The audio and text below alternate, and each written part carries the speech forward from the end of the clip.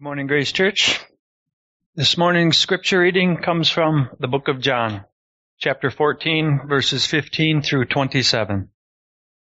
If you love me, you will keep my commandments, and I will ask the Father, and he will give you another helper to be with you forever, even the Spirit of truth, whom the world cannot receive, because it neither sees him nor knows him. You know him, for he dwells with you and will be in you. I will not leave you as orphans. I will come to you. Yet a little while, and the world will see me no more, but you will see me. Because I live, you also will live. In that day you will know that I am in my Father, and you in me, and I in you. Whoever has my commandments and keeps them, he it is who loves me. And he who loves me will be loved by my Father, and I will love him and manifest myself to him. Judas, not Iscariot, said to him, Lord, how is it that you will manifest yourself to us, and not to the world?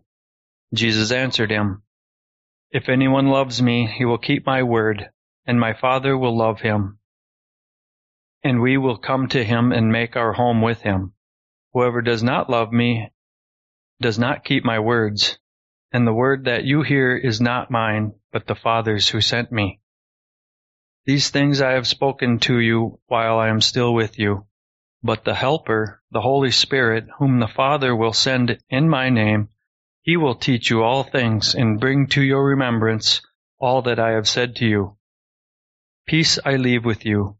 My peace I give to you. Not as the world gives, do I give to you. Let not your hearts be troubled, neither let them be afraid. I wish you a good morning as well. But I'm going to give you a troubling scenario. Imagine for a moment that someone you love and depend on, someone that you love and depend on is about to leave for good. It's a pretty ominous scenario, pretty disturbing way to start this off, I suppose. I know that some of you have experienced this in one form or another. And so here's the question at the heart of this passage. I ask you this not just to cast a depressing mood, but I ask you this because it's tied to the heart of this passage. Given how much their departure would sting and change your life, given the way it would force you to live differently and feel hurt deeply, here's the question. Is there anything you can imagine that in that moment and through that scenario would bring you true comfort? Let me ask the same question another way. Is there anything that they, before they left, could say or do? Or is there anything that anyone could say or do? It could be said or done at all, that would set your mind and heart at ease, that would bring you to the point, not just where you are confident you could endure, but bring you to a place of genuine peace through this loss. Again, that's largely what this passage is about. We just sang it. I want to read 27 again. And I love scripture memory. We should all memorize scripture. But one of the things that I hope this sermon helps you to see is that promise, this promise of Jesus, peace I leave with you, my peace I give to you, not as the world gives, do I give it to you. Let not your hearts be troubled, neither let them be afraid. That's a great promise. But what comes before that is the means to that end. And so if all we have is that promise, but we lack the means to receive it, it's an interesting idea, even a generically comforting idea. But Jesus gives us 3 ingredients to receiving that peace. And so we want to keep Scripture in its context as much as possible. So here's the scenario. I asked you to imagine something that at this point in John's Gospel, the disciples were experiencing. Not theoretically, but actually. Jesus was about to leave his disciples and return to the Father. That is, he was about to die on the cross, rise from the dead, reveal himself to his followers in his glorified body, and then ascend back to heaven where he would reign and still is reigning at the Father's right hand. Well, as he made this increasingly clear to the disciples, he gave them little bits throughout his entire time with them, but in these last hours before the crucifixion would happen, he was making it increasingly clear to them what was going to take place. And as he did, as you can imagine, the disciples became increasingly confused and uncertain and concerned. You have to picture this. Like in our Bibles, it's a few pages, but these men had given 3+ years of their life to following Jesus. They banked everything on this, assuming in some sense that he was going to be a conquering king, which of course he is, but they're figuring out exactly the nature of how he would conquer. They'd banked everything on it, and he was about to go away. Our passage for this morning is about Jesus providing actual content, not generic spiritual promises, but actual tangible, real ways that he would bring them peace in his absence. It is a passage about the path to a peaceful life, even when living faithfully to Jesus' commission on our lives causes our circumstances to be in what would in any other scenario be overwhelming. So with that in mind, there are 3 main themes to this passage, or 3 key aspects of the path of peace. First, these aren't going to be obvious. Like if I were to say to you, I'm going to give you 3 ingredients for a peaceful life through whatever trial comes your way. I don't know what would come to your mind. Maybe something like, you'd be super strong so no one could break into your house, or you'd be super smart so you'd always know what to do if things go funny, or I don't know what you think the path to peace is, but I'm not confident any of these 3 things, maybe the second one, would pop into your head. The first is that love for Jesus always equals obedience to Jesus. You want peace? Take a hold of that principle. Second, when Jesus returned to the Father, he sent the Holy Spirit to help his followers. That's probably on your list. And third, Jesus' followers, he promised, will experience his resurrection life. Combined, they give us the big idea of this passage. Here's the big idea. Jesus' love for his people would lead him to the cross, would lead him to offer his life as a sacrifice. And Jesus' love for his people would provide for them once he was gone. He didn't leave them as orphans. And from that, our main takeaways are to love and obey Jesus, to love Jesus by obeying Jesus. We'll talk about that.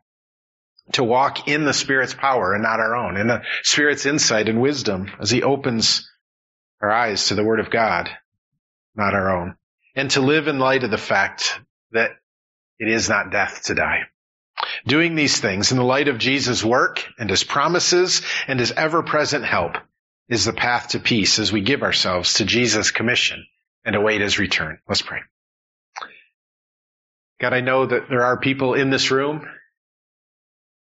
who lack peace. More so, they are going through really hard things, and some have been for a long time. My earnest prayer throughout this week, and my earnest prayer now, and my great hope from this passage and in the presence of your Spirit is that we wouldn't just hear words or just get our heads around concepts, but that the Spirit would be pleased to bear the actual fruit of growing peace in each of us through the means that Jesus has given to us.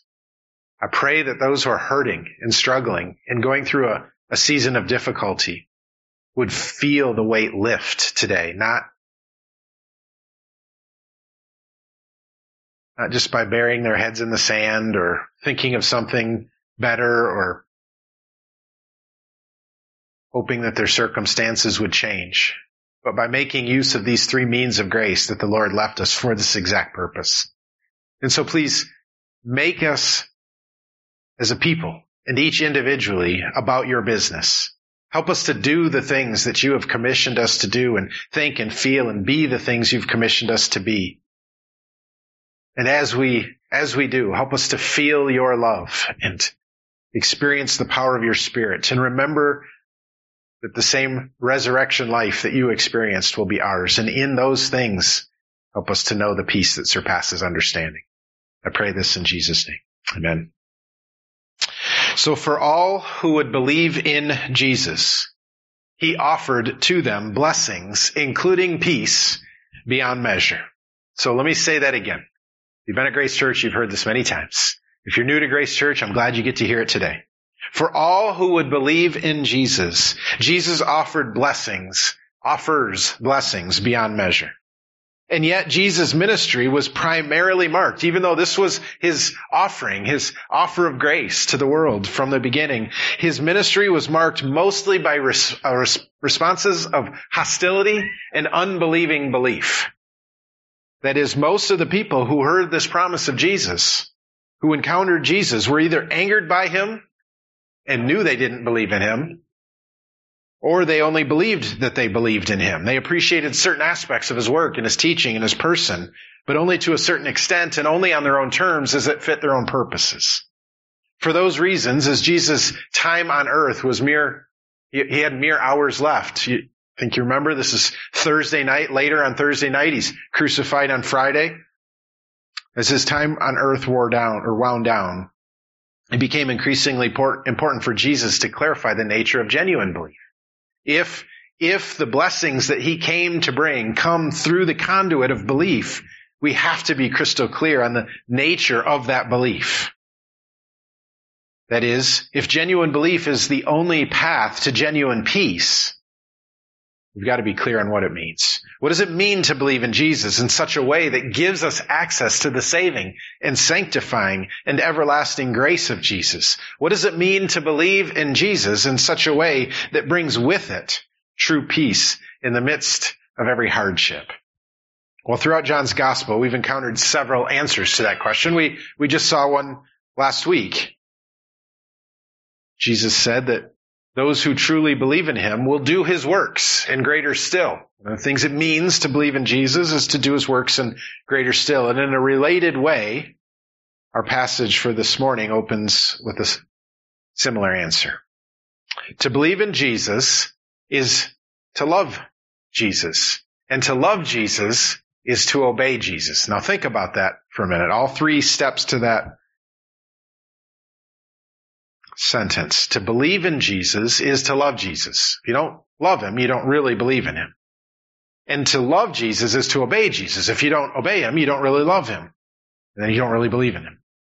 So he says in verse 15, if you love me, you will keep my commandments. That is, of course, a pretty countercultural understanding of love, isn't it? I want you to imagine 100 engaged couples. They're just so happy right now that you can just see it on their face. You know, Ethan and Emma, I don't think they're here, but they get together and all their problems are just not problems. And it's just so sweet to see. If you got 100 engaged couples and polled them, hey, do you love your fiance? They'd all say yes. Otherwise they wouldn't be their fiance, right? But if you ask them what they meant about it, I bet 0 out of 100 would say what Jesus just said. Question. Here's the poll, the new Dave poll. Do you love your fiance? Answer. Yes. Question. What do you mean by that? Answer. I love them in the sense that I obey their every command. That would be weird. That's not the answer you would get. That's not the answer you want to get. It would be wrong to give that answer. So why is that the case here? Well, before I explain that, in order to make sure we don't think, we didn't misread this or something like this, Jesus repeated himself 2 more times. I just read verse 15 and 21. It says, whoever has my commandments and keeps them, he is the one who loves me. And then again in 23, if anyone loves me, he will keep my word. There is an inseparable link between obeying Jesus, keeping his command, keeping his word, and loving him. There are 2 familiar keys to this idea that I want to share with you, and then a big pile of blessings for those who do. Here's the first key. Seen it before. Love for someone is always tied to that which is best for them. You simply cannot love someone. You can't believe you love anyone, not Jesus or anyone else, apart from caring deeply about their greatest good. Love for and the love of Jesus are no different. The love of Jesus for you and I, for his people, is inseparably tied to achieving that which is best for them. And love for Jesus, our love for Jesus, is inseparably tied to that which is best as well. You know this, right, Grace? Been here, you know this. Imagine your neighbors. Just picture your neighbor, the grumpy old guy next door. What does it look like to love him? What does it look like to love your neighbors? Does it mean affirming all of their perspectives and political takes and choices and behaviors, which is what most people want? That's what most people think of as being loved, is just affirming everything about you. Does it mean keeping quiet and just letting them borrow your tools and your flour? Does it simply mean not blowing up at them, getting crazy angry with them if their dog leaves a mess in your yard? What it means to love your neighbor on the most foundational level is knowing what is best for them and giving yourself to it no matter the cost. Unless your neighbor loves Jesus, and sometimes even if they do love Jesus, loving them well like this is often still challenging. It's kind of like taking your kids to the dentist. It's right and good, and they need it. You have to do it, even though they really don't like it or want it or believe you. And that leads to the all-important question then of what is best for your neighbor? What is best for them? To tie it back to this text. That's key. That's key. Here's the second key. Jesus' commands are always what's best. Always. Every time. Jesus only gives commands that perfectly conform to the will of God. Whatever Jesus tells us to do is our greatest good. How do you know what your greatest good is? It's what Jesus tells you. Jesus' commands are the definition of the greatest good. To love someone then is to give them everything and only that which Jesus tells you to give them. It should be clear why engaged couples then don't love like obey my commands. The reason no fiancé thinks like this about their future spouse is because only Jesus gives perfect commands. He alone is the definition of love. To love your spouse is to long for all that Jesus has for them, to go after that, to commit to that for your whole life, till death do you part. And to give them all that Jesus requires you toward them. How do you love your neighbor? You do for them all that Jesus has commanded you in relation to them. You love them as yourself, the second greatest commandment. You look to meet their physical and spiritual needs. You help them understand what it looks like to live as God designed them to, and you help them to understand that they haven't. You explain to them the consequences of their sin against a holy God and show them the way of forgiveness and reconciliation, not by works, but through faith in Christ. You live in such a way as to show them that you belong to a kingdom that is not of this world. You love your neighbor by obeying Jesus in front of them and toward them. Well, I hope it's clear how obeying Jesus' commands with regard to your neighbor is the essence of your loving them. But how does that relate to your love for Jesus? How does obeying Jesus' commands with regard to others or Jesus himself, how is that at the heart of your love for Jesus? In simplest terms, believing in Jesus, loving Jesus, and obeying Jesus are connected in an entirely unique and inseparable way. To believe in Jesus means understanding who he really is. It's not believing in the idea of Jesus. It's believing in the actual person of Jesus, the Son of God, the second person of the Trinity, the Lord and sustainer of all, the one through whom all things were made, the Savior of the world, the bread of life, the light of the world, the door of the sheep, the resurrection and the life, the good shepherd, the way, the truth, and the life, as we've seen in John's gospel. And so to believe in Jesus is to understand him for who he truly is. And what's more, to understand that Jesus is all of those things and more, is to trust that he alone has the power and right to command. His commands are unique from all other commands. He alone has perfect wisdom and goodness in all of his commands, and he alone has the authority to see and judge all obedience. And so for these reasons, believing in Jesus uniquely means obeying his commands.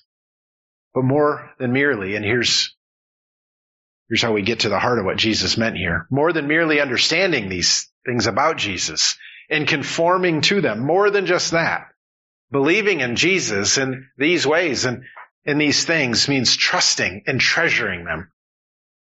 Trusting and treasuring him and longing for others to do so as well. That is, true belief in Jesus means seeing and sharing the glory of Jesus and orienting our entire selves, our entire being, our entire lives around Jesus, which is what's best for Jesus, namely to be given the obedience and praise and glory that he is due, which is love for Jesus. That is why we say emphatically that to believe in Jesus is to love Jesus, and to love Jesus is to obey Jesus. You can't remove any of those elements and find the kind of help and hope and peace that Jesus offers. It's also why Jesus said the same thing negatively in verse 24. Whoever does not love me does not keep my words. And the word that you hear is not mine, but the Father's who sent me. Like I said, there are two main keys, namely, love is always tied to that which is best, and Jesus' commands are always what's best. But I also said there's a blessing, remarkable, eternal, infinite blessings for all who do. To believe in Jesus is to love Jesus. To love Jesus is to obey his commands. At the same time, to believe in Jesus, love Jesus, and obey Jesus is to live grace entirely and eternally in the grace of Jesus, won by the cross and resurrection. It is to be blessed by Jesus beyond measure. Well, there are many, many more. Jesus names two specific blessings in our passage. Number one, those who love Jesus are also loved by Jesus and by the Father. Verse 21, and he who loves me will be loved by my Father, and I will love him. Verse 23, if anyone loves me, he will keep my word, and the Father will love him. This is more intuitive to most of us than it was to the disciples first hearing this, and certainly for the Jews in Jesus' day who were still really trying hard to figure out who this guy was. We know him as the second person of the Godhead, but for the most part, the people who first heard these words of him were still trying to figure this out. Therefore, the promise that if we love Jesus, we already have the love of all three persons of the Godhead was as shocking to them as it is sweet to us. But I want to invite you right now to slow down just a little bit. How many of you have ever heard before that God loves you? Father, Son, and Spirit love you. You've heard that. I know you've heard that. But I want you to slow down for just a minute this morning. I'm hopeful that two aspects of this in particular will really sink in a new way, because when they do, the peace that Jesus promises in 27 will follow. First, for those who believe in, love, and obey Jesus, the very God whom you have committed treason against. To know Christ, to believe in Christ, is to know first that you have committed treason against God. The very God whom you've committed treason against, who, apart from his willingness to provide for you what you could not provide for yourself, a substitute sacrifice, must punish you with everlasting conscious torment. That's what hell is. That's the wages that sin pays. That same God, who with all of his wrath ought to punish you and I forever in hell, that same God has set his affection on you. Not only by his grace alone do you not get what you deserve for your sin through belief in Jesus, through love for Jesus, obedience to Jesus, but you get his delight, his love instead. Grace, there is great peace in recognizing the great contrast between what we deserve and what we get because Jesus left. Do you get that? What was for them in that moment, the disciples, the source of great angst, that Jesus would leave, is actually the source of great peace, because by leaving, he would go to the Father as a substitute sacrifice. Second, here's the other part. Even if you've heard that God loves you 1,000 times, settle on this. That God loves you means that all his omnipotence, do you know what omnipotence means? All power, all powerful. That all of his omnipotence is directed at you for your good. The same power by which he made and perpetually governs the universe. God spoke the universe into existence by the word of his power, and now he has continued since to sustain and govern it by the word of his power. That same power, the same power by which he drew in and cast out the flood, split the Red Sea, the Israelites might cross, the same power by which he opens and closes wombs and creates new life, raises the dead, calls sinners to life, performs all kinds of miraculous signs and wonders, is fully being used to love you. That's awesome. There's peace in that grace. When Jesus says what he says in verse 27, this is underneath it. There is peace in recognizing the omnipotence of God being spent continually on loving you. What a blessing. Here's the second blessing. Those who love Jesus will see Jesus and dwell with God. Look at 21. I will manifest myself to the one who believes in me, who loves me and obeys me. Judas, not Iscariot, said to him, Lord, how is it that you'll do that? How is it that you will manifest yourself to us and not to the world? Well, Jesus answered him, if anyone loves me, he will keep my word, and my Father will love him, and we will come to him and make our home with him. The second explicit blessing of Jesus that leads to the peace of Jesus through every trial in our obedience to the commission of Jesus is Jesus' promise that although he is leaving, he will reveal himself again to his followers. There's a lot of discussion and debate over what exactly Jesus meant by that. Whether he was referring to his post-resurrection appearance to his disciples. He would die on the cross and on the third day raise from the dead and then spend time on earth with his followers before rising again to the Father's right hand. Was he referring to that? Or was he referring to, we'll manifest ourselves in the coming of the Holy Spirit at Pentecost? Or was this at his second coming? Well, I don't know that we can know for sure. There's different reasons to believe each, but we can find great rest in the fact that all three are true. We don't have to pick. All three are true. What's more, we can find rest in the fact that this was more than a simple promise that at some point in the future they would catch another glimpse. At least in the movies, you hear it say it when someone loses a loved one. One of your parents passes away. What I wouldn't give for one more moment with that person. That would be sweet for Jesus to promise that. But more than just that, more than just another glimpse at some point.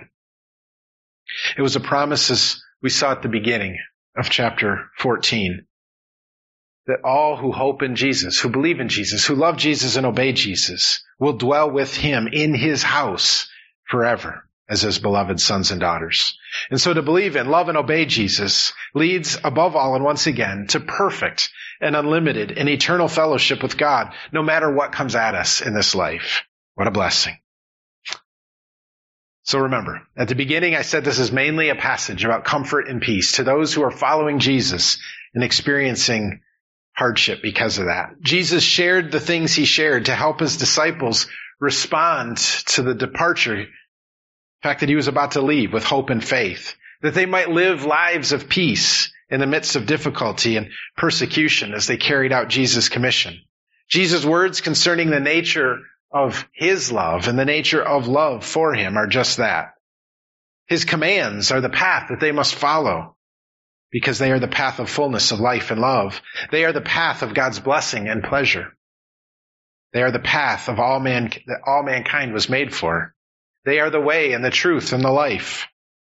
And when we really believe these things, Grace, we will know peace in the midst of the most challenging trials that the world and our flesh and the devil can throw at us. Well, as remarkable as that is, and that's remarkable, Jesus offered even more help and an even greater reason for comfort. If that were all that you had, you'd have enough. But that's not all. Where is this peace from verse 27 coming from? It comes from loving Jesus and obeying his commands, but there's an even greater answer as well. A greater comfort and peace to his disciples, including you and I. To love Jesus is to obey him, and to obey him is to walk in the path of blessing. But how many of you have done that? How many of you have perfectly loved Jesus and obeyed him this past week? The answer, of course, is none of us. That's why he died, to pay for that. But how do we do that even now on the other side of accepting his death? And the answer is he has sent for us another helper. None of us can do this on our own, but such is the grace of God that he provides for us what he requires of us. And in this case, he provides for us a sufficient help in the form of the Holy Spirit. Verse 16, and I will ask the Father after I leave, and he will give you another helper. As you contemplate the trials that you are going through, and you can't imagine what it looks like on the other side of this storm, remember what Jesus is doing. He's about to leave, which is the worst thing the disciples can possibly imagine. But he says it's better for you when I go. We'll get to that in chapter 16. And I will, after I leave, ask the Father, and he will give you another helper. Notice it says another helper. He was their helper while he was with them, but he was going away. It is good, comforting, peace-giving news indeed that the Father would send another helper in his absence. Again, far from being the JV team though, Jesus is varsity and he's about to take off. Far from sending the JV team, chapter 16 says, Jesus' own words, it is to your advantage. It's better for you in a certain sense when I go away. Better in the sense that I will die on the cross to pay for your sins, but better as well in the sense that only then will the helper come to you. If I do not go, I will not send him to you. Jesus' ministry on earth was perfect, and yet by taking on flesh, it was limited in a way that the Spirit's was not. As remarkable as it sounds, Jesus told his followers that it was better for them when the Spirit came. Indeed, he gives us a few ways in which it is better, which is help and peace for us. First, while Jesus would leave the disciples, and that was the source of their angst in this moment, the Spirit never would. 16, and I will ask the Father, and he will give you another helper. You see it? To be with you temporarily, to be with you forever, always. Once the Spirit came upon Jesus' followers at Pentecost, he would never leave them. Grace Church, once you place your faith in Jesus, once you believe in Jesus, the Spirit will never leave you. Imagine your trial. Imagine the trial you're going through. If your hope is in Jesus, what peace there is in the midst of every trial, and the fact that the Spirit is with you through every second of every one of them. Never, even if every person on earth leaves you, never will you need to endure any suffering in your own strength. Never do you have to wonder if God has abandoned you. Never will you be apart from God's immediately present grace. Never are you really alone through trial. The Spirit will be with you forever. In your darkest hour, find perfect peace as you learn to trust the perfect promise of Jesus and experience the perfect presence and perfect fruit of the Spirit who never leaves. How is it better? Number one, the Spirit is with us forever. Second, while Jesus lived with his disciples, the Spirit lives in us. While Jesus lived with the disciples, the Spirit lives in us. Verse 17, the Spirit of truth, whom the world cannot receive because it receives neither him nor knows him. You know him, for he dwells with you and will be in you. The Spirit's ministry, which only began after Jesus left in this way, is to our advantage. He lives in us at all times. That reality brings peace in the midst of the darkest trials. Those who reject Jesus, Jesus said, those who do not believe in him will also reject the Spirit.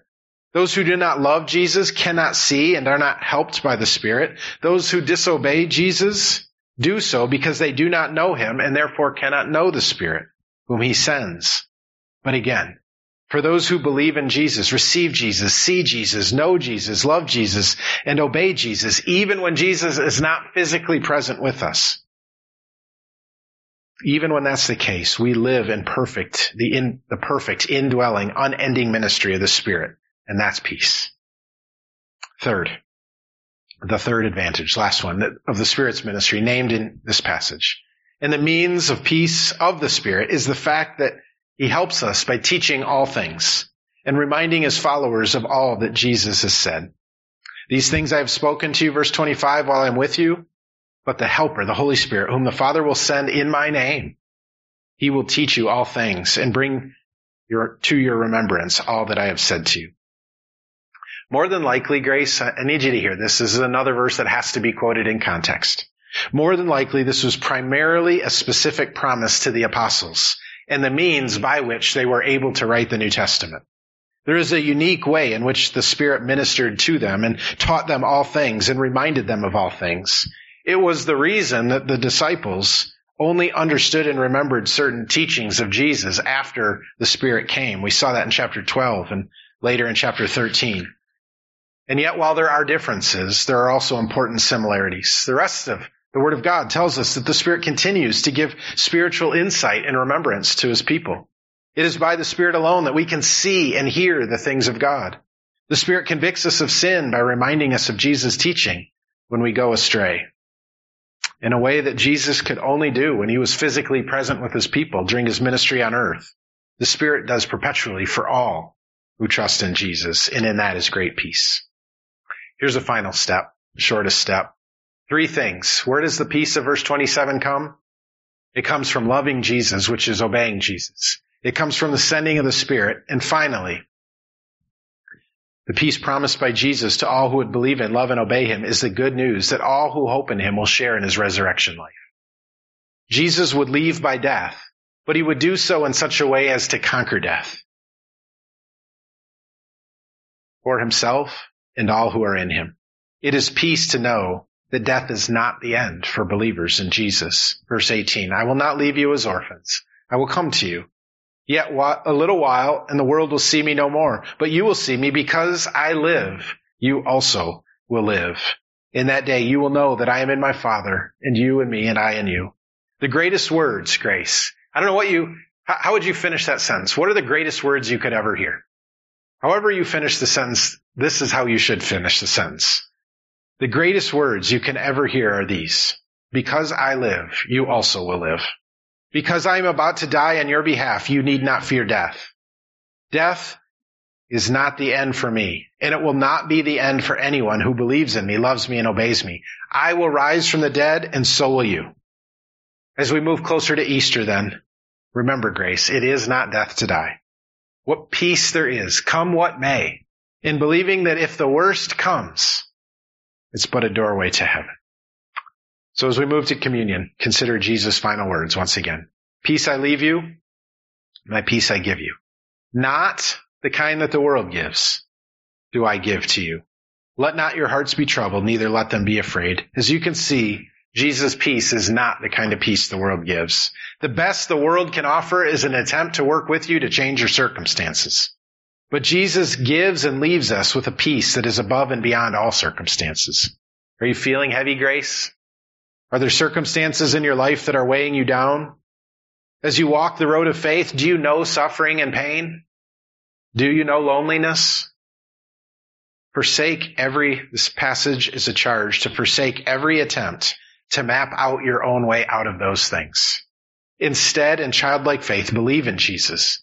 Set your love upon Jesus in the knowledge that he has set his love upon you. Give yourself to obeying Jesus, for his commands are always what's best. Call on the Holy Spirit who lives in you to convict you of your sin and strengthen you for obedience. And remember that you will certainly share in Jesus' resurrection life. In these things are peace that surpasses understanding. And so in belief, love, and obedience, let's now take the Lord's Supper. Because as we do, we are obeying Jesus, which is an expression of our love to Jesus, which is evidence of our genuine belief in Jesus. And so even now, by taking this meal, we usher in verse 27, which is the peace of Jesus.